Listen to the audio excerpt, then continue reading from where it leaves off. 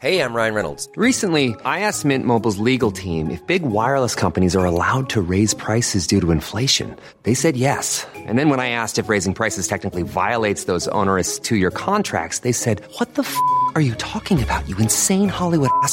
So to recap, we're cutting the price of Mint Unlimited from $30 a month to just $15 a month. Give it a try at mintmobile.com/switch. $45 up front for 3 months plus taxes and fees. Promo rate for new customers for limited time. Unlimited more than 40 gigabytes per month. Slows full terms at mintmobile.com.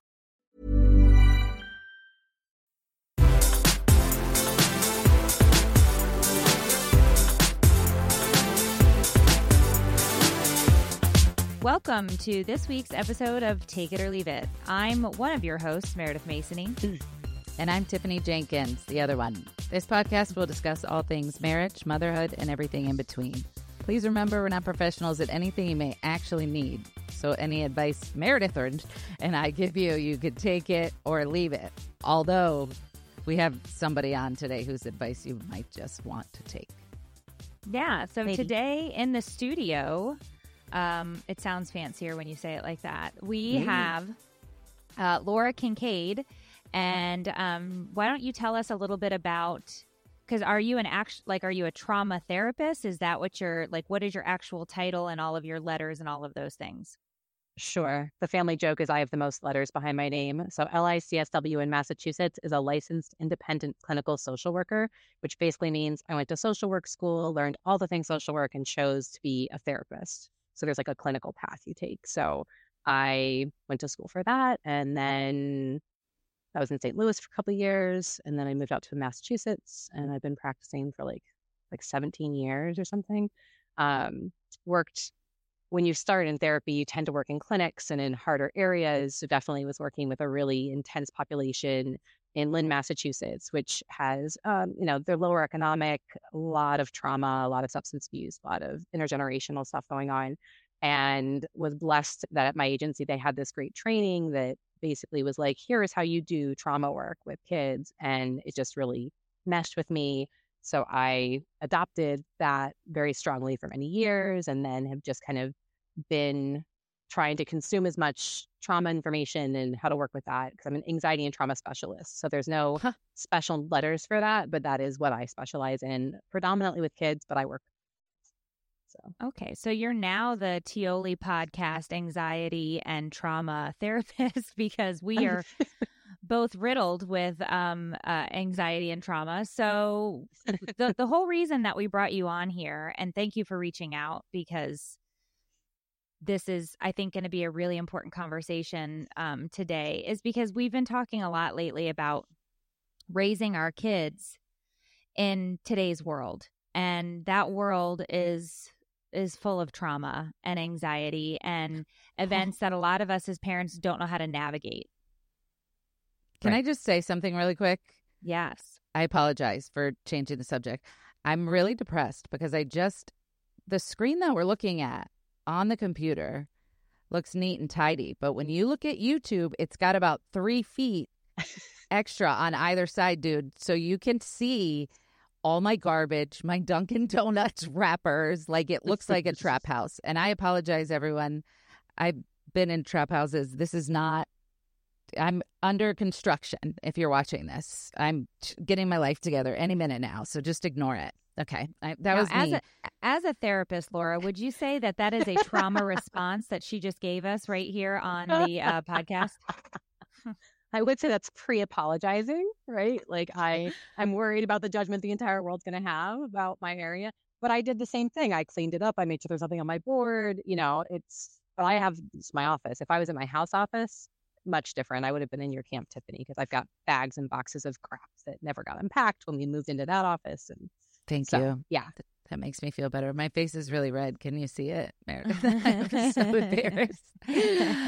I've got a fake tan look going on because of my lighting, so it's good. I'm jealous. I was going to ask how this came about, because one day Meredith was like, we should get a trauma specialist on the show. And then the next minute she's like, we've got one. I was wondering how you two came about connecting. Well, I'm pushy. I don't know. No, we'd been talking about it on the podcast, and then I brought it up again in a couple of live streams. And I said, if you are a trauma therapist and you follow or you listen to the podcast, or you would be willing to come and be a guest. And Laura reached out. Oh, nice. That's so cool, Laura. Okay, You guys cool. are awesome. So I was like, I want to talk to them, and that's what I do. So why not? Right? That's amazing. I mean, listen, I have a million questions, but since this was Meredith's idea, I'll let her start. Well, I mean, here's the thing. We're going to be starting pretty heavy if you let me start. Jesus. Yeah, because this is trauma. This is Right. So personally for me, I have 3 teenagers, and I'm in that space where my kids are wanting a lot of freedom, and I have to really offer that up to them, because I can't just lock them in the house like I want to and keep them away from everything. But how do you, as a parent, when you are a highly anxious person, how do you manage even just, and this might sound silly, but even just sending them to the movies alone after there have been multiple shootings at cinemas or malls or things like that? How do you do that and not sit and be anxious the entire time they're gone? Yeah. And I think that's 2 different questions, right? How Okay. do you do that? And then how do you regulate yourself while doing that, right? Because when we're talking about these kind of what ifs, right? What ifs is like the best fodder for anxiety. What if this bad thing happens and I didn't protect my kid because I couldn't see the future, and I didn't know that on that day at that time someone was going to do something really terrible to them, right? And I think I see that in my office in a lot of ways. It's not even just like these big things, right? Like a shooting or some sort of, other terrible catastrophe. It could be like, I sent my kid to that person's house and I didn't know that someone was going to hurt them while they were there. And that's a very, people don't think, oh, I sent my kid to a sleepover or a play date and something bad can happen. But I often hear stories where that has happened. And how do you wrangle with that, right? Versus the bigger, these really scary shootings and things that are happening. So I think that you're right. You have the very natural inclination to protect your kids by just like, no, you can't go, just stay home. Well, I'll be safe if we stay right here, right? So the fact that you're acknowledging this is what I need to feel safe, but not what they need to grow, I think is the first step, right? And the next step is figuring out, are my worries valid, right? Are they going to a movie, right, where there's likely nothing going to happen? Yes, there have been events that happened, but I have to kind of balance how realistic is today on this day at this time in the theater my kid happens to be sitting in. Is it going to happen? I often have laughed with clients where I used to be able to say things like, how often has something like a shooting at school happened, right? How often? And it used to be not often, right? But now we know that's not as true. It definitely is happening more and more. Gun violence is a huge problem in our country. So we do have to kind of reconcile that this can happen, that we should have like safety plans with our children when they're going out into the world anyway, right? When you're launching your children out to the first trip to the mall, to the movie theater, whatever, to a friend's house, having like a discussion of like, gee, what do you think would be a situation where you might not feel comfortable or where something unsafe might be happening? What would you do? Or what would I want you to do in that scenario? So that I know you have a plan versus filling them with like, hey, if a shooter comes in, here's exactly what you do. That's a little intense for a kid, right? You're not going to go there. And I apologize for my... I did that. So I did that wrong. Okay. All right. Not wrong. No, not wrong at all. I apologize. Not wrong, but we have to kind of meet with like, what's their awareness level of this stuff, right? Like if they have zero clue bad things happen, launching in with, hey, this really horrific specific thing is going to happen to you is going to prime them to end up in my office with an anxiety disorder, right? Because we can easily transfer. No, Tiffany, you're good. It's too late. I think it's too late. Honestly, I think I'm screwed. I think they're screwed because of me. I have 2 little ones. I have a 5 and a 4-year-old, and I definitely see myself. And he's only been 5 years with me. I've only had 5 years to mess him up, and he's already anxious. So some of it is just like your nature. It's just your wiring. It's your biology. There's something to be said for even just they call it body budget, right? Like how slept and fed and nutrients and, stressors and, what you're taking in and putting out. All of that measures in. But, back to meeting your kid where they are, right? If they are coming to you and saying, I heard this thing happened at a movie theater, but I was invited to the movies this weekend. What do I do? You're going to have a very different conversation than you would with, hey, they have no concept this is a danger. And I want to let them have this freedom that we enjoyed when we were kids, but I'm terrified for myself sending them out there. So I'll give you a little bit more context on this movie theater situation, right? Because this was an actual conversation that happened, and this was probably 2 years ago. So I would say my son was maybe getting ready to turn 16 or maybe was 16, and they wanted to see the midnight showing of that Batman movie. And so I was like, it's so late at night, and hold on, Phil. Hey, Dave, can you get her out? You're very bad. Go away. Go ahead. Go with Daddy. Thank you. So my son was, I think, about 16 at the time because his friend was driving them. And so we were in the car and he's like, I really want to go. And there's a whole group of people going. And so I was like, okay, if we let you go, you need to understand that, bad things can happen. And if you're in a movie theater and somebody starts shooting up the place, you're going to want to get to the ground. You're going to want to look to see which way is the closest exit. You're going to want to stay completely on. Like, I launched into like military crawl and cover your head and I probably just scared the complete shit out of him. But I was like, you're 16. You have been in this world that we live in. But I think my problem is because I'm such an anxious person, I took it to the next level. I wasn't just saying we need to be safe and cautious. I was like, you need to duck. If you can get to your phone, call now. You know what I mean? Like and it's like I don't have control to not go to 100 miles an hour. Right. And again, you're aware that, hey, I went a little too far. How do I dial it back? When you said the Batman movie, that was the movie, right? That was the movie where the shooting happened. Was it after that first event or was this before that even happened? It was the one after they had the first shooting in the Batman movie. And then he was like, we're going to go to the Batman movie. And I was like, oh, God, please. Right. So let's just for a second notice that your brain did exactly what it's wired to do. There is literally a mirror of a trauma, of a danger for my offspring, right? How could I not go to, here's exactly how this is going to play out because it literally played out in this exact scenario once before. It's a lot harder to not go there when you have such a mirror versus I know somebody got hit by a car on that road. Don't drive down that road, right? Like don't drive down any roads, right? That's a little more generalized versus that specific place. So yeah, I don't think that what you did was wrong. I think maybe kind of talking to them like, what do you know that happened at the last Batman movie, right? Here's why I'm a little bit anxious to send you off to this. What do you think you would do? And kind of let them tell you what they think they would do if something bad was happening. And I would also talk with them about it's not going to happen, but we like to have a plan and caution. Because again, if this kid was 16, he probably was aware what happened or had some vague knowledge of what could happen. Very different than sending a 12-year-old, right?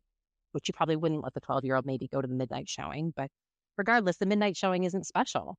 A movie is a movie, whether it's at 9 a.m. or midnight or 4 a.m. Like, yeah, there's different populations out, but it doesn't inherently make it more dangerous. It's just that your brain latched onto this exact scenario played out already. How do I protect my offspring? Here's our step-by-step plan. So it's not really different. You just kind of said, here's what I want you to do versus let's talk through what you would think to do and then kind of tailor it. I don't think that I have that component in my brain that you just said. I think I just tell people, and Tiffany will probably agree with this. I just tell people this is what you're going to do because this is how you're going to stay safe versus how would you like to do it? Because I don't even have that like in my vernacular. Like my brain doesn't even allow that space to open up, which I just realized is probably 99% of the reasons I've had fights in my marriage. No, it's Dave. It's Dave. Because I just tell him what he's going to do. Okay. Yeah. All right. But that's also very adaptive, right? Like if you're like, my job is to keep these people safe that I love, why wouldn't you be like the one that has the plan, that gives the plan, right? And if people look to you, you're the mom, right? Your kids look to you for what do I do? How do I put my shoes on? How do I get ready for school? How do I do this project, right? So it becomes very organic that you're like, oh, here's how you do all these things I've taught you in life. Why wouldn't I try to teach you exactly what to do in this scenario? But because we're talking about hypothetical dangers, that's where I always say, like, let's kind of follow the kids' lead a little bit about what do they understand, what do they not. If they're too naive, are they at an age we can kind of clue them a little bit about life and about what could go wrong? If they're not, if they're much younger and just not aware, kind of talking about like, unsafe things can happen. And, here's what we might do to stay safe. But I don't think that it's such a specific mirror to the first Batman movie, right? That trauma. So I don't know how most parents probably would go to, especially with a 16, 17-year-old, here's what you do. Like, here's exactly how you walk that line. Ryan Reynolds here from Mint Mobile. With the price of just about everything going up during inflation, we thought we'd bring our prices down. So to help us, we brought in a reverse auctioneer, which is apparently a thing. Mint Mobile Unlimited Premium Wireless. How to get 30, 30, bit to get 30, bit to get 20, 20, 20, bit to get 20, 20, bit to get 15, 15, 15, 15, just $15 a month? Sold! Give it a try at mintmobile.com/switch. $45 up front for 3 months plus taxes and fees. Promo rate for new customers for limited time. Unlimited more than 40 gigabytes per month. Slows full terms at mintmobile.com. Mom deserves better than a drugstore card. This Mother's Day, surprise her with a truly special personalized card from Moonpig. Add your favorite photos, a heartfelt message, and we'll even mail it for you the same day, all for just $5. From mom to grandma, we have something to celebrate every mom in your life.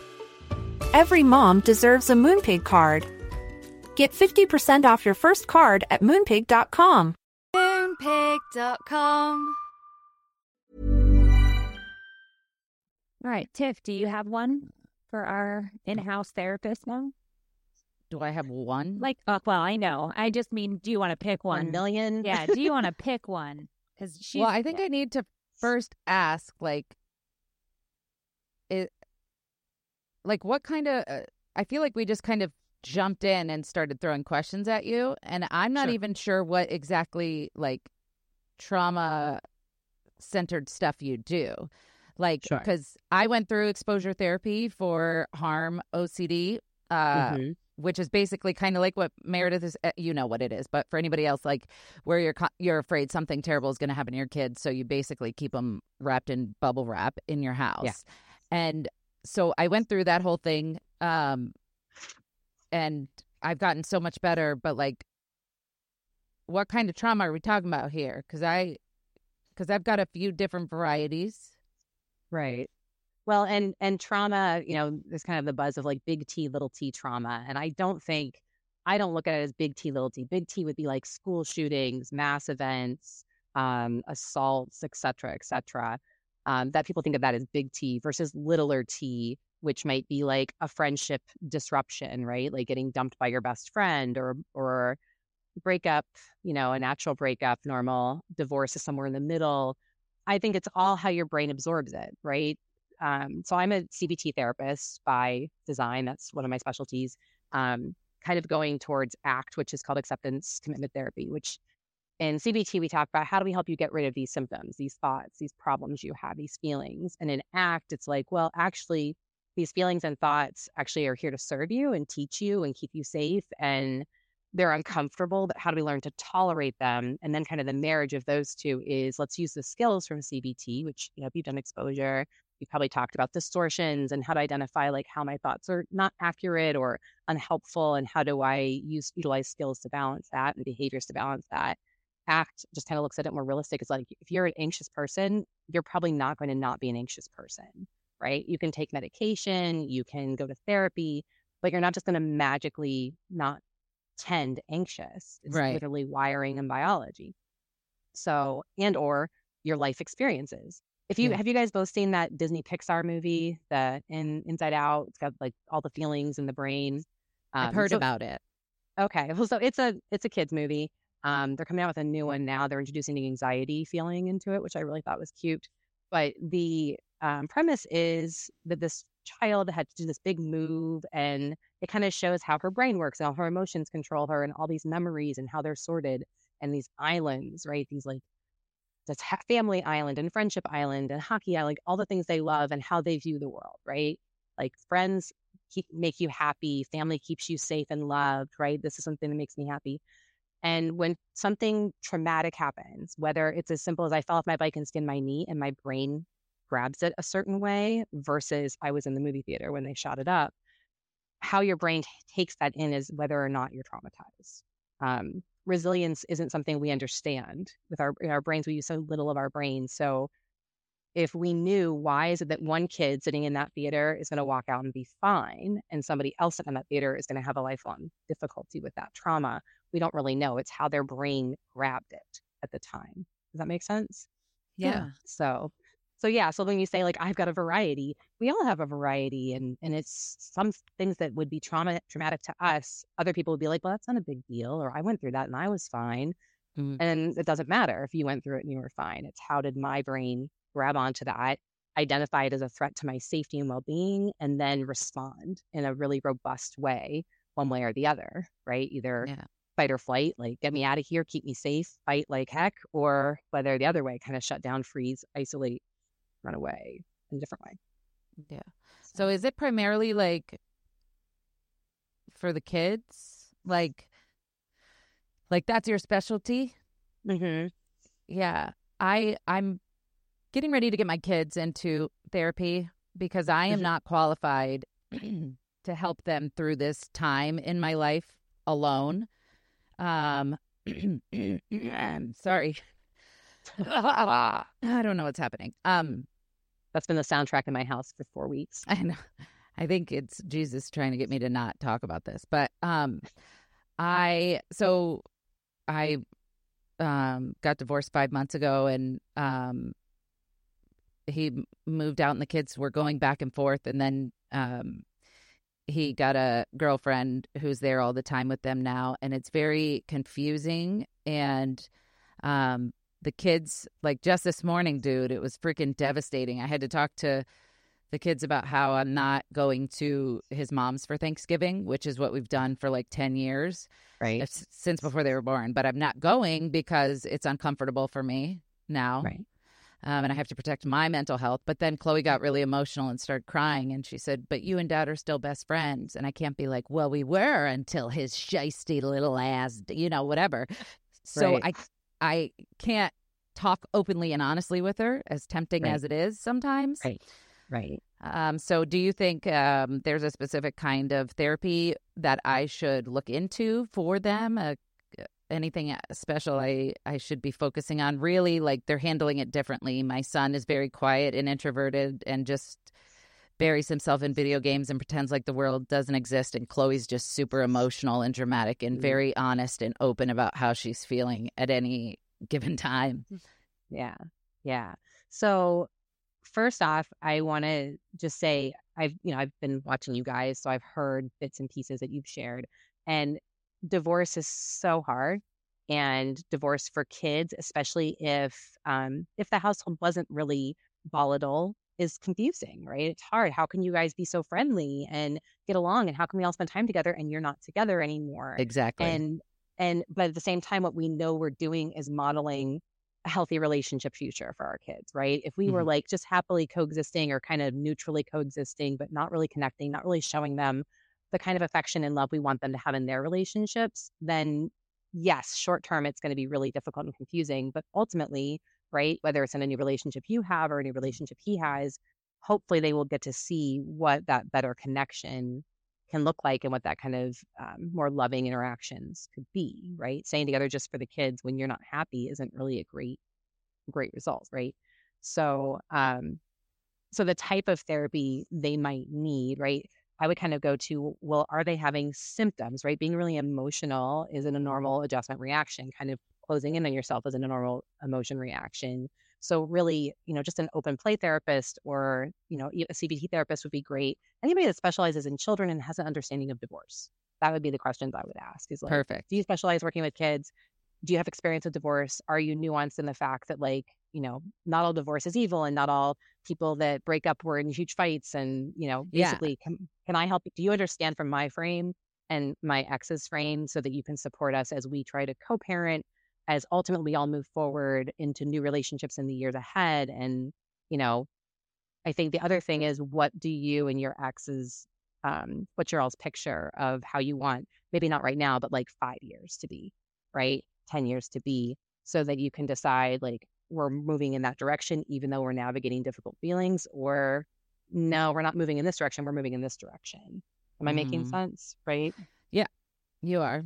Yeah. So I have recently learned, like, we were going to try to be friends and best buds for the kids. And I really had like full confidence that we'd be able to do it because I didn't have any emotions left for him, like romantically. So it would have been really easy. But then there was a few instances where there was some behavior that a friend wouldn't do to another friend. And I was treated in a way that a friend would never treat a friend in these certain circumstances. And so that's when I realized that whether or not I still have feelings for him romantically, like I'm not in a place where I can be his friend. And it was really important for me at one point to show my kids that we could be friends. But I have been miserable since the situation occurred. And I mean, like a shell of myself, just bawling my eyes out, really dramatic. And my kids, it's so much worse. So there's distance now, and it's, we're cordial. We speak about the kids, whatever. And it's so much better for my mental health than trying to be his friend. It's just too confusing. So, yeah. I mean, if you think about you can be friendly without being friends, right? Amen. You guys ideally can in the future be in the same space at the same events and be comfortable, but that may not be right now in the immediacy of all the changes, especially if, again, if you came into where you come into a divorce matters, right? If you're coming into a divorce having already grieved the loss of the relationship or the loss of the connection, you're going to be in a very different place than the partner who is like still feeling like we're fine. This is great. This is satisfactory. And so, I think that it doesn't mean you can't be friendly. I'm a child of divorce. My parents divorced when I was 2.5. Now we're obviously many years later. And, there's still some awkwardness at times if we're all together. We don't do the big joint family things. But, my parents don't speak badly of one another. And, overall, we're really great at not keeping us involved at all in any of the drama. I have no idea what the drama was. That's how well they did with keeping us out of it for the most part. If your goal at some point is to be able to have like everybody together for like graduations and birthdays, and that's a lovely idea, but maybe not right now. Maybe not it's right now. Take time, and that's totally fine. Yeah. And letting your kids know that like I still care about your dad because he's your dad, right? Yeah. And that's all I have to care about is he okay because he's your dad, and I care about your relationship with your dad, and that for us right now we're friendly and this is good. Like dad's getting his new life, I'm getting my new life. Yeah. And that's going to be a hard shift for the kids, right? Because again, if we weren't always fighting, they're like, well, how can you go from this to this? Like, I don't get it. Yeah, it happened really super quick. And with him, I think we had been divorced 4 months maybe when they started. Well, when I became aware, whatever. Anyway, the kids love her. Love her. She's great. And so that's the only reason I haven't roundhouse kicked anyone in the face yet. Yeah. Is because I'm just kidding. But from what I hear, she's great, which is wonderful. And my goal one day is, of course, to be in the same room. But yeah, not right now. It was too much too soon. We tried it. So I have to see him throughout the week for the kids' sports and stuff. And just depending on the week, it's either we're basically sitting on each other's lap, best friends, or we're arch enemies on opposite sides of the bench, just based on whatever went on that week. And so for now, we're just going to keep it. I don't need to know anything about you. You don't need to know anything about me. You know what I mean? It's much better that way. Because how can you be the friend of someone that's like, if you're friends, you can talk about your new relationships and like you're dating and like all the things. And, and maybe I don't want to know that. And if, financials, maybe you're telling me you went and bought this new thing, but we're in some sort of disagreement about finances and separation of finances and support and all of. So how can you possibly be besties right away? Exactly. It's not that it doesn't happen, but I don't think it's that simple. I don't think that, unless both people came to the point of the divorce of like, we are best friends and I love you, but we are not in love anymore together. We both agree and we're both in that spot. I think that's when they can be best friends right away and like continue forward. But if it's different spots, it's so hard. Yeah. Or if there's just not that, again, it's stars have to align for that immediate friendship fit. I just don't think that's. I 100% felt so confident. And now my friends are like, maybe it's because you still have feelings for him. And it's like, no, It's because now I'm starting to see my worth and what I deserve and what I'm worthy of. And his shit isn't adding up to that. And so it pisses me off. And it's like, your eyes have been opened to things you did not see previously. Right. And never mind. I'm not even going to. I'm not because it's not my place. I'm not because it's not my place, but that statement from Tiffany, I think she just spit everywhere. That statement from Tiffany is completely accurate now. She is seeing her worth. She is seeing what her life can be like. She is seeing all of the positives. And couldn't be more proud of a friend than I am of her in this, and we were talking about the divorce a couple weeks ago on the podcast too. And I was like, you're beating yourself up because you're like, it's been 6 months. And it's like, but say it the other way. It's only been 6 months. Like, this is new. This is fresh. This is a deep cut that is not, we're not talking about you're still having this argument 8 years later. Right. This is 6 months. You know what I mean? Like, so, Right. So that, I thought, that was, I think the conversation you two had is very helpful to people that are going through and struggling with this right now and having questions about that. Because there was a lot of information in there. And man, that was really good. Yeah, I appreciate it very much. And we all need all the help we can get, honestly. Mostly me. Yeah. And I try to give, I give my frame. Other therapists have other frames, but I think that it's funny because I actually specialized in divorce in graduate school. That was what I thought I was going to focus solely on. And then I got to where I worked and then I was surrounded by trauma everywhere. So I kind of immersed myself in that. So being a kid of divorce kind of led me down that path. And then, but I do think there are some places have great support groups for kids, right, that are going through divorce, so that it's kids helping kids that have all been through it and are going through it. And that was a place I worked in St. Louis. And it was just so awesome because it was, sitting in this room with a therapist and having the space to like vent about the confusion and have other kids be like, yeah, that does suck, or that is really confusing, or yeah, I hate it when they do this, or I love it when I do this. So that might be something else to explore for the kids. But I think overall, I love it. Yeah. It's really inspiring because I keep saying I'm going to get them in therapy, but then I'll like make a couple of calls and I'm like, man, for both kids, it's $350 for 1 hour and money's already so tight. Maybe, and I just keep making up excuses, but I'd love to find something. I mean, it's not to the point where, it's like, oh my gosh, I have to get them in therapy or they're going to be felons for, you know what I mean? Like, but I would love to be able to get them somewhere where they could talk about it because I'm not equipped. I'm trying my best. Well, but you're in the middle of the trauma yourself. So how could you offer a life raft when you're, still clinging onto the side yourself? I mean, that's just an outsider looking in. You know what I mean? So not to mention there's the power of not being mom. I always joke in my office that like parents will tell their kids the same thing that I tell them, and like 3 weeks later I say it and they're like, Laura had this great idea. Yeah. And the kids and the parents are like, I literally said this. Yeah. It's just the not being parents. Yeah. And I will 100% understand where you're coming from. It's hard to connect with therapists. We're finding a child specialist, finding availability, finding someone that you like, because it's not just about finding a therapist and finding one that specializes in kids. It's then actually liking them and feeling comfortable with them, and more so your kid developing that comfort with them. And that's hard. There is a shortage of mental health therapists in this country, and people around here will call, and I have enough calls I can't keep up. I could have a full-time job returning calls, and I just can't, to keep my caseload and return that and do my paperwork and parent my children and have my life and family. So it is so hard to find care right now. Some resource that maybe people don't realize is sometimes you can tap the school guidance counselor if your school has a good support structure there, as just, hey, could you check in with my kid? We're going through this at home. Do you mind grabbing them? And in some districts, they have pretty flexible policies where they'll be like, yeah, I can grab them and check in on that with them. In some, they're like, only if they have certain services can they access.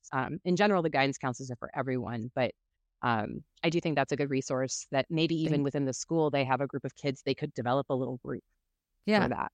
That's hard because these are your peers, and being vulnerable with your peers is a lot harder than being vulnerable Right. with like strangers. But it's an avenue maybe as a stopgap while you're exploring the right opportunities. If you can't find someone with insurance, it's obviously harder if you can't find someone that takes your insurance, but that's an Right. option too. Thank you. Yeah. All right, my turn. I need a drink of coffee. Hold on. So this year has been my hardest parenting year. Mm-hmm.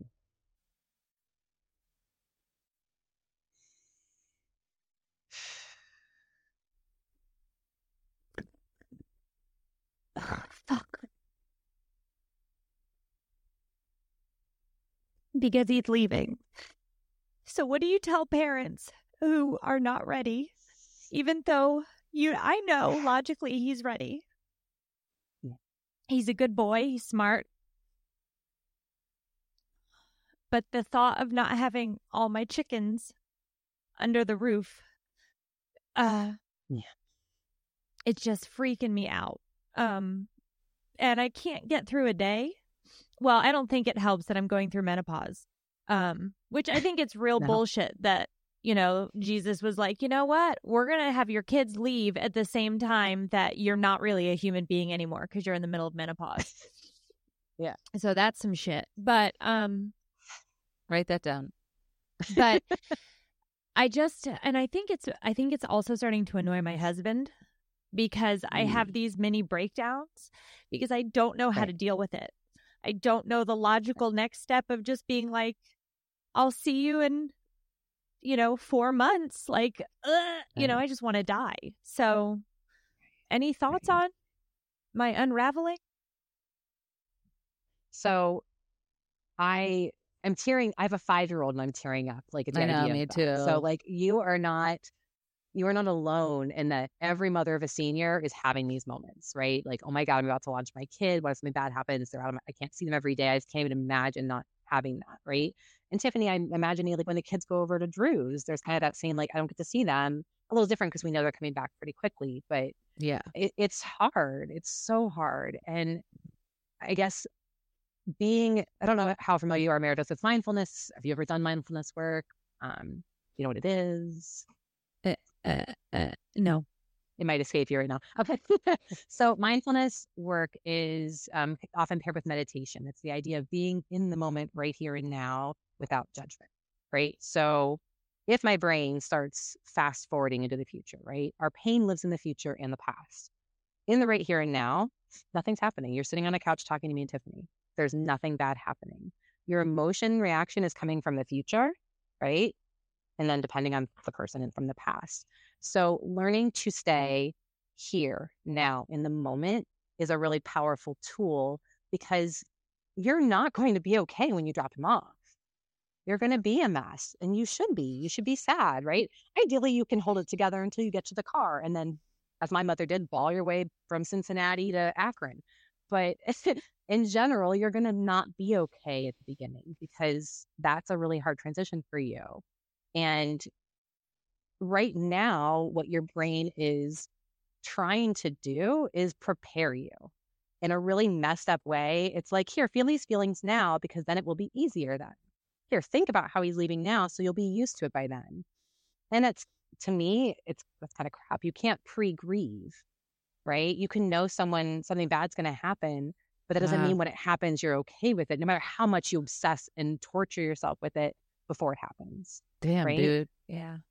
So, so one of the tools I think my that we entire teach life has been pre-grieving every experience I've had. That's what I'm saying. Right. I really needed to hear that, dude. Yeah, I think that's exactly what I do. And so many of us do. No one teaches us how to, therapy skills are not taught in schools. We aren't taught as children how to manage this stuff unless we happen to have a series of bad stuff happen and we end up in a therapy office, right? Or we end up in, I recently had a client in recovery and I just was so astounded because I didn't work in the recovery world as a therapist. And I was so astounded at how beautifully that world sets up the skills that we teach in therapy and how it's literally just intensive therapy and a support group wrapped in one, and it's beautiful, the skills that you walk away from when you work the steps or you go through a program, because we aren't given that usually as children, right? Like our Right. parents are in survival mode. They launch us out, hopefully successfully and surviving. And then we kind of have our own families. And then we are in survival mode for 18 years because for a mother, like when your heart is living outside of you, how do you not hurt a lot and worry a lot? And not to mention trying to juggle all the expectations of your life and what you should or shouldn't be doing and how you're doing it. Did you make the beautiful cupcakes? And did you remember to pack their special treat and blah, blah, blah, blah, blah, blah, blah. So I guess back to mindfulness, right? Like how do we do this, right? A lot of people think when they think of meditation and mindfulness, well, I have to be like a monk. I have to have silence. I have to sit on the top of a mountain, cross-legged, and like have a blank mind, right? And that is not at all what mindfulness is. Mindfulness is about learning to catch your thoughts, learning to be in the moment and notice when your brain pulls you away, and then without judgment, bringing yourself back, right? So Meredith, for you, right? I'm sitting here drinking my coffee and looking at my son, and he's beautiful, and I'm so happy right in this moment. And my brain's like, but remember, this is going to end. He's going to be gone. And then, right? Like there's all those feelings. It would be catching that thought and becoming aware of like, oh, there was that thought that's reminding me that this is going to hurt. Thank you for that reminder. I don't need to feel that now. Right now, I'm enjoying this moment. And it's not easy. That sounds so simple, right? But with repetition and practice, you can get more and more adept at noticing it, not fighting it, not being like, oh, crap, here I am again breaking down. What's wrong with me? Why do I have these feelings? Because I'm a human. I'm a human that cares about someone, so I have feelings. Like that is normal. So do you say that out loud? So to yourself, you could, but more so often people do it like in their heads, right? If you're sitting there in a conversation and your brain goes off, right? You're like talking about in the grocery store. Yeah. Thank you, but not right now. Thank you. Like, she's by herself. I appreciate you. But it is like every thought and every feeling you have is literally your brain doing its best to protect you and keep you alive. That's how it's wired. So, it doesn't know that for kids, like that math test isn't a tiger about to eat them. So they will have the same reaction. Their brain can have the same reaction to a test it has to a tiger chasing them down the street. And same thing for us. If we imagine the day I leave my kid at college, my brain doesn't know that's not happening right now. My brain thinks you're thinking about this thing. It's happening. Here's all the feelings. But we can train our brain or train ourselves to catch when our brain does that, to be like, okay, there you are. Thanks. And I'm right here right now. I'm not in the future right now. Or if I'm reliving something, I'm not there right now. I'm right here in the present. So if you catch these thoughts or whatever they are, if you catch them and you're like, okay, thank you for reminding me that it's going to hurt in the future, but I'm not there right now. I'm right here. If you like have that conversation with yourself over and over again, will you then be able to, will it become easier to just remain in the present? Because sometimes I feel like I'm holding a leash and my thoughts are like a giant dog just dragging me down the street. Oh, yeah. Yeah. Absolutely. Yeah. Yes, with practice, and not thinking, okay, well, how am I going to do this? I'm going to have to devote 30 minutes a day to practicing this. No, it's finding minutes of your day. And I don't know where I pulled it from. Some books said like doing mundane task focusing. Mundane task focusing is what do you do every day mindlessly that you probably turn music on or you watch a show while you're doing it, like folding clothes, washing dishes, brushing your teeth, drinking your coffee, right? Every day when you drink your coffee, you can have a mindful moment. You pick up your coffee and you hold it and you notice how cold it is in your hands. And you just try to focus on the sensation on each of your fingers. And then you maybe smell it and really like just notice the scent of the coffee or the different smells if you have different flavors of your coffee. You take a drink, you notice the temperature, the texture, the flavor. You try to trace it as far as you can as you swallow it. And right there, you had a mindful moment, right? So you do these little things all the time in benign ways, not attached to a really stressful event, because I guarantee if you're in the middle of one of these like, holy shit moments, you're not going to be like, oh, there's that thing we talked about. I can do that right now. It's going to be the practicing of these million little times that help you. Oh yeah, there it is. My favorite example for myself was my husband and I, before we were married, moved in together. And it was like an apartment. So you could kind of, the kitchen was the living room and all of that. He's sitting on the couch. I poured myself a giant glass of juice and like walked around the corner. He said something to me and I dropped this cup and juice went everywhere. And I immediately had a flash of rage and my head said, he made me drop that. And I caught it and I started laughing and he's like, what's wrong with you? You're going crazy. And I was like, no, my brain just blamed you because I dropped this. And of course, it's like the apartment carpet and it's got orange juice all over it. And I'm like, oh, there goes the deposit. But my brain just totally flashed this message to me, probably to protect me from the embarrassment of dropping it or the frustration of it. Somehow I can deflect that somewhere else. But because I caught it, I didn't go like, what's wrong with you? Why were you distracting me? Because I totally could have gone off on him about that. But because I caught it, I could be like, oh, that's funny. Now I got to clean this mess up, right? So yeah, the million moments of practicing will help you for when you're really in pain and struggling to be like, okay, I can feel this right now. I'm going to then put it away. So yeah, I have another thought too, but I wanted to stop because I can info dump like the best of them and just be like, blah, blah, blah, blah, blah. I'd love to hear any thoughts you have. I do want to read two of the comments from the chat at some point that I think is relevant to this. And it's people who are just like struggling with their own stuff. Mm-hmm. But I don't want to mess up your train of thought. So you say your thing. Yeah, the only other thought I was thinking was, Meredith, to create a container for these feelings. So maybe set a timer for 10 minutes a day and let yourself let it all up and let it out and bawl and cry it out. And then when the timer goes off, turn it off and then go get busy. Go get cognitively busy in something that requires your brain. Because it's going to, instead of it just attacking you randomly, right? So this is like along the lines of exposure therapy, right? You're forcing it to come on versus waiting for it to hit you, right? And that doesn't mean it's never going to hit you in other times, but at least it allows you a space that gives you permission. Like, I'm going to give myself permission to just be a hot mess for 10 minutes. And then I'm going to try to let it stay there. And then maybe later in the day when it starts to come up again, I'll be like, I'll save that for my 10 minutes, right? I'll do that tomorrow. Or so I have a container to keep it in versus I just let it hit me whenever, right? How the hell? How can you postpone it's not those easy. emotions? No, there's no way. I mean, there's a way, of course, but it seems so impossible. And that's what people are. Somebody said, I have a hard time staying mindful when triggers of my trauma come out of nowhere. And someone else said, I'm getting anxiety just thinking about how absolutely unstable I am to do that kind of mindful thinking. Yeah. And I get it. It's like all you've ever known is stressing and obsessing and freaking pre-grieving, dude.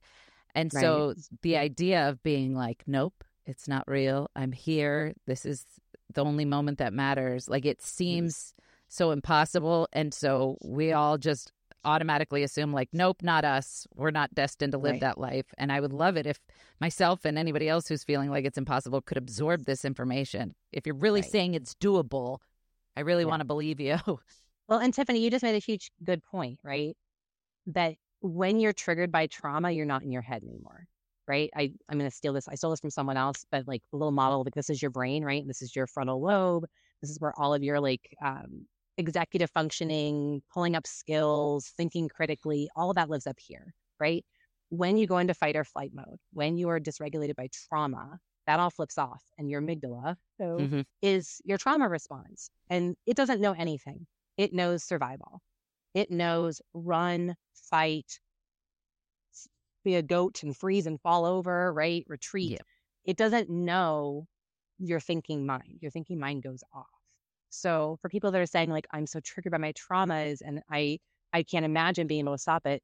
Yeah, you're right. Until you have gone and worked with a really competent trauma therapist and worked on becoming desensitized to your triggers, you're not going to be able to access that easily in the moment, because that's what, exposure is all about. In trauma therapy, we tell the story. We tell the story over and over and over.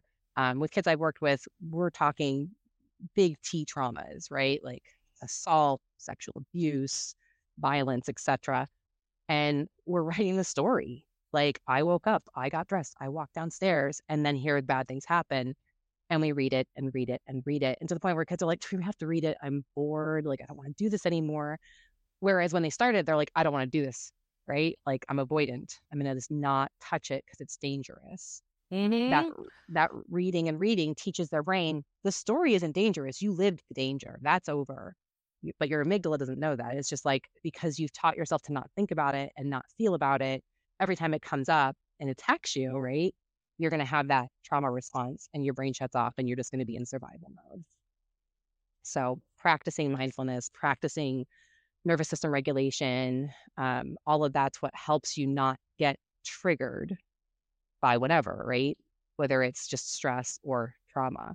But it's a lot harder with trauma. If it's living in your amygdala, it's a lot harder. Right? Dude, F our amygdala. Yeah. It's kind of a jerk. So yeah, it's hard. It's a million little practices that add up, and but it doesn't turn the pain off. The pain is what you're supposed to feel. Ugh. Gross. I'm sorry. I wish I had a better answer. No, your answer was life-changing. It's great. My husband texted because he must be listening or watching in the other room. And he's like, that's what I told you. Just be sad later. Why you got to be sad now? Be sad later. And it's like, I hear you. I'd block him. Block his number right now. I swear. And he's not wrong. Right. It's just like your brain doesn't know that it's not happening. You needed to hear it from somebody else other than your mom. Right. Yeah. Right. Yeah. So that is and his job, and by the way, to Dave, his job is when you break down to create a safe environment for you, to remind you, not why don't you just feel this later, but like, hey, you're struggling. This is okay. What can I do for you? You hear that? Sorry. We're going to, David, like, she's never coming back on the show ever. No. But seriously, like, you should be able to be vulnerable and feel those feelings and get out.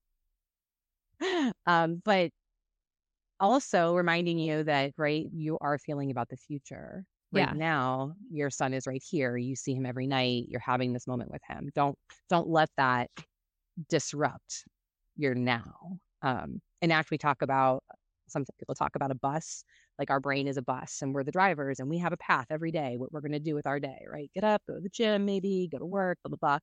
And then all these little passengers stand up and they're like, turn left. Don't do that. Let's think about this thing. Let's feel this. And then you're like, I was just going to go to the gym, but now I'm sitting here in my car crying because this song came on the radio and that wasn't my plan, right? That wasn't my path today. So, I think Dave's job could be noticing when your bus turns off path and like gently guiding you back. Like, do you need to go cry for a few minutes? Do you need a hug? Do you need a coffee? He would say, do you need a dick? But that's a whole other. I have heard that repeated in the video. Yeah. Yeah. Not that sex is a bad coping tool, but it can't be your only coping tool. Yeah, you're right. I don't think I've really ever. I think that's why I love mundane tasks. I love them. I absolutely love them. And I think the reason that I do is there's safety there. Yeah. Because I know that I'm not gonna probably freak out in that moment because I'm folding the laundry or I'm just loading the dishwasher, or I get up every morning and I feed the dog, feed the cats, clean the litter box, do the dishes, start the load of laundry. And during that path on the bus, I don't veer off because I know it's like, okay, this is where we have to go and this is what I have to do. And I can check it off my list and remain calm. But then you're right. Like one thing can happen, or a fucking Campbell's TV commercial, and you're, I'm never going to be able to enjoy chicken and noodle soup again because it was my kid's favorite. You know what I mean? Like, and then you're just disastrous mess. So, yeah. But that's, but even catching when you're a disastrous mess and like finding the humor in that your brain's way to protect you is to make you miserable right now. Yeah. Like I'm sobbing. I just realized, I just observed that I'm sitting here sobbing over a Campbell's soup commercial. Can I find an edge of humor in that my brain's way of making me okay in the future was to torment me now with this silly commercial? Okay. Feel my feelings. It'll wash over me and then move on with my day. Yeah. Right. That would be the idea of like catching it. And then what do I do next? Yeah. I like the idea of catching it. I'm going to really work on that because I do think that there is a lot to be said in trying to preserve the moments of now. Mm-hmm. Like, I just took him to the grocery store, and the first thing he did was walked right up to the Publix cookie counter to get his free cookie. Mm-hmm. And it's like, you have a 5 o'clock shadow. Yeah. She's 7 feet tall. And you're almost 18 years old. And he goes, yeah. And she didn't even want to give me a cookie. Like, what? And I was like, well, you're a grown man and you just asked her for a cookie. And he's like, I'm 17. I'm still allowed to have one from the cookie club. And I was like, okay. And I enjoyed that moment. It was fun and funny. Yeah.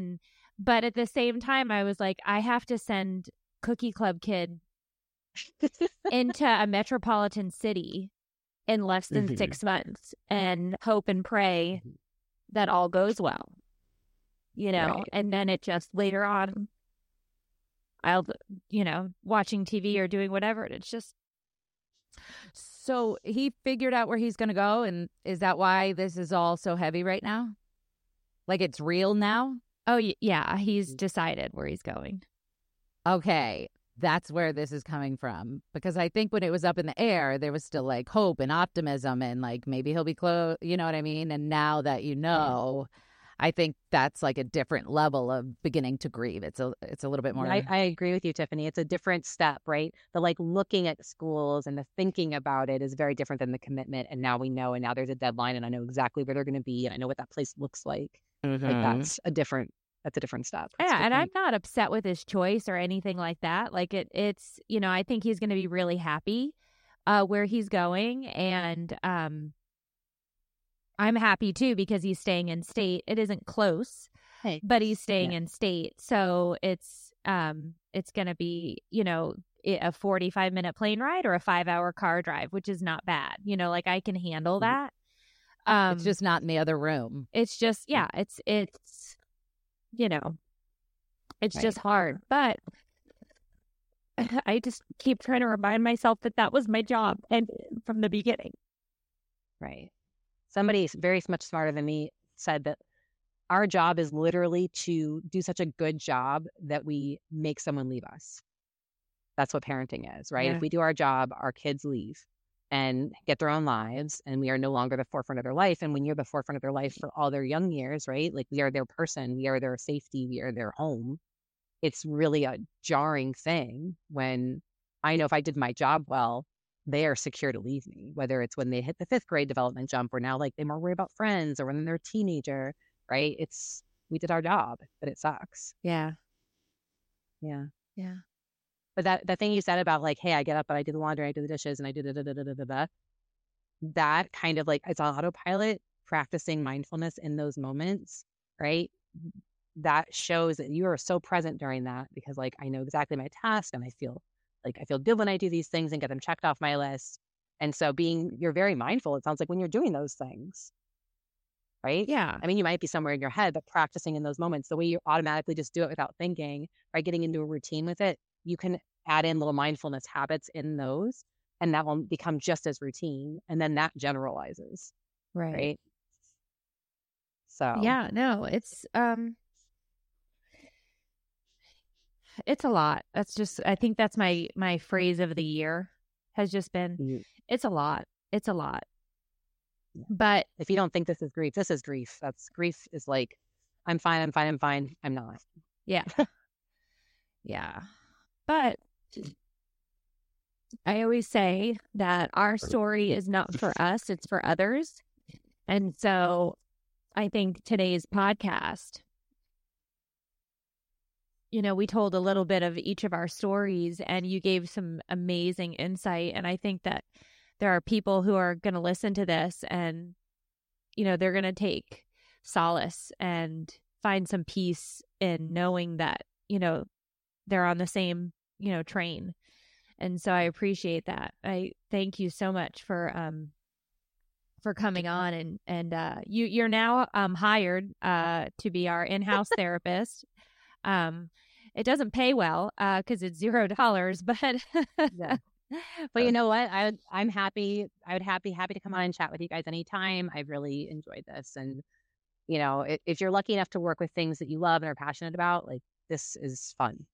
I bet you that sounds really weird. Listening to people's traumas is not fun, but it's something I feel like I have the ability to help people or help maybe move them in the direction that is supportive and helpful to them. And so, absolutely, anytime. I mean, yeah, you blew my mind. I never knew that I was pre-grieving pre-stressing about literally every single thing in my life. I didn't know that I was doing that. That's just how I'm wired, right? And I never thought about it that way ever. It was just like a massive head explosion when you said that. I was like, oh my God. Me too. Yeah. It was definitely an epiphany. That's what's going to stick with me the most out of all the amazing things that are going to stick with me from today. So thank you so much. Yeah, absolutely. And we look forward to seeing you next week. You will be back. We will make sure that you come back along the journey. You're really good at what you do. That was amazing. Well, thank you. Yeah, I'm pretty picky when it comes to people. And I like you. I think you're great. Thanks, Dan. Yeah. All right. Well, lots of tears, lots of awkwardness. Didn't see that come. I didn't see it coming. But anytime Meredith cries, it makes me cry every time. Mm-hmm. And I'm not. I mean, I guess I feel like I also am not normally in this space. But it was just like it hit me June hard, like a train. And since then, I've just had such a hard time. And I think it's because I love control and I have zero control over this. Mm-hmm. Right. So what I want to do is gain some of that back because I am such a control freak. And I'd also like to stop crying in public because I do think people think that there's something wrong with me. Like we were out to eat the other night at just having pizza and I was red-faced and crying and the woman's like, oh my God, was your pizza okay? And I was like... Just pre-grieving. My entire life. So great. Dude, I hope that helps you though, for real. Like to think about that when you feel yourself starting to get like that. I really hope that helps because that's life-changing. Yeah, I just never thought about it like that. Those of us that are really like anxious inside like to control the outside. It's how we feel safe, right? It makes a lot of sense. Absolutely. But, yeah. Everybody's saying thank you for the wonderful guest. This episode is fire. This is amazing. This is one of the best podcasts you've done. Thanks, everyone, for your wonderful comments. That's all you, Laura. Yeah. I don't think it's all me, but it's a little bit different tone than maybe some of your more recent podcasts. That is putting it nicely. If you were coming here for a light, funny podcast, I don't know that you got it today. No, yes, but I tried to warn everybody of that too, because I already knew the questions that I was going to be asking, and I figured, and I was right with what Tiffany was going to bring up. So, before we go, my husband is texting me and saying he would like to know,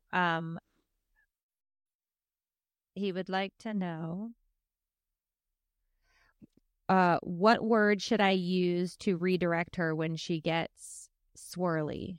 Because I call it swirly when I can't get control of my feelings. Right. So if you're identifying to him you're swirly, then he doesn't need to notice it to you. You already know you're there.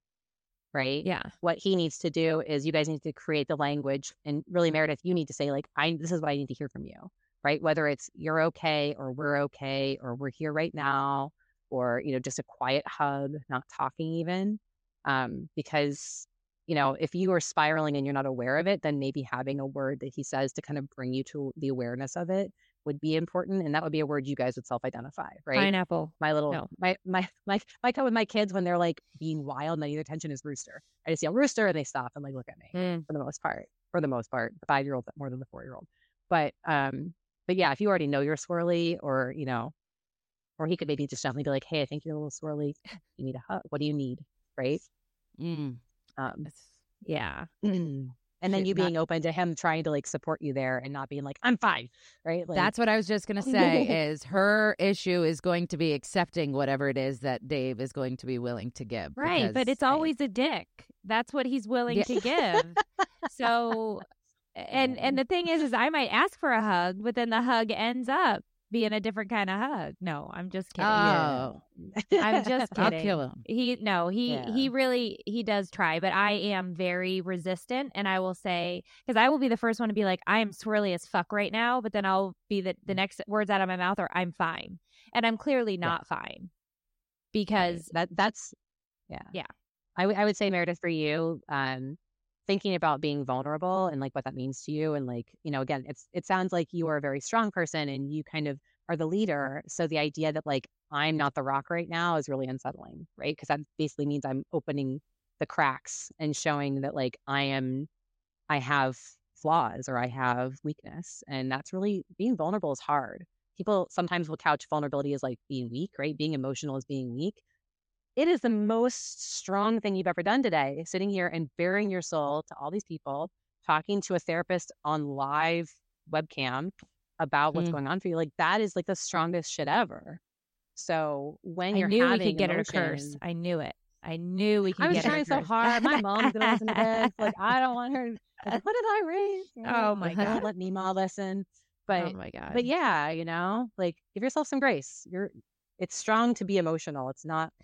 Yeah, anything but. I don't think I have an issue with the emotion part of it because that to me, like I'm okay with that. I think because I preach this all the time online, and so does Tiffany to our people, is that it's great and to be vulnerable and to be emotional and to be in touch with that and do all of those things. But once I start feeling out of control, that's where I have that clenching panic.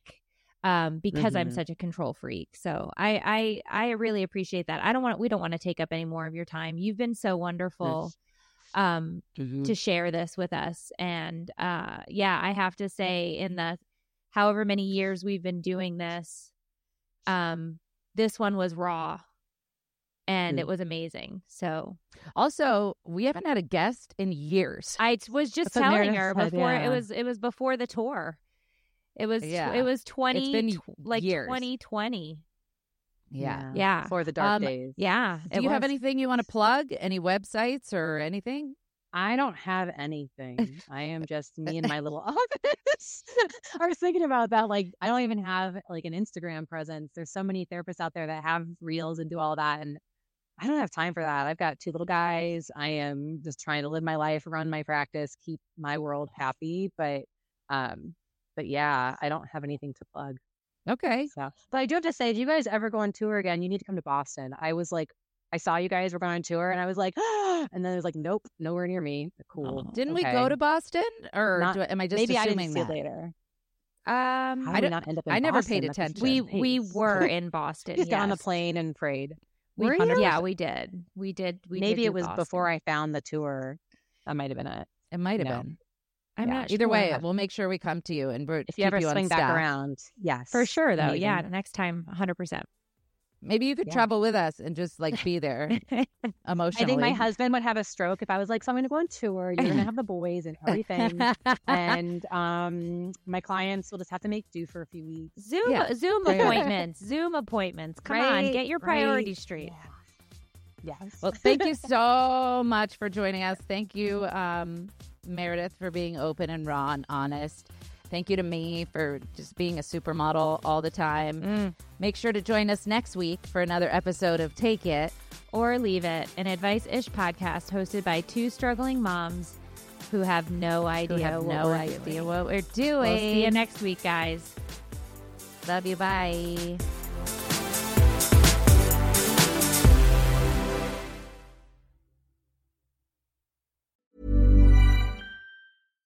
Mom deserves better than a drugstore card. This Mother's Day, surprise her with a truly special personalized card from Moonpig. Add your favorite photos, a heartfelt message, and we'll even mail it for you the same day, all for just $5. From mom to grandma, we have something to celebrate every mom in your life. Every mom deserves a Moonpig card. Get 50% off your first card at Moonpig.com. Moonpig.com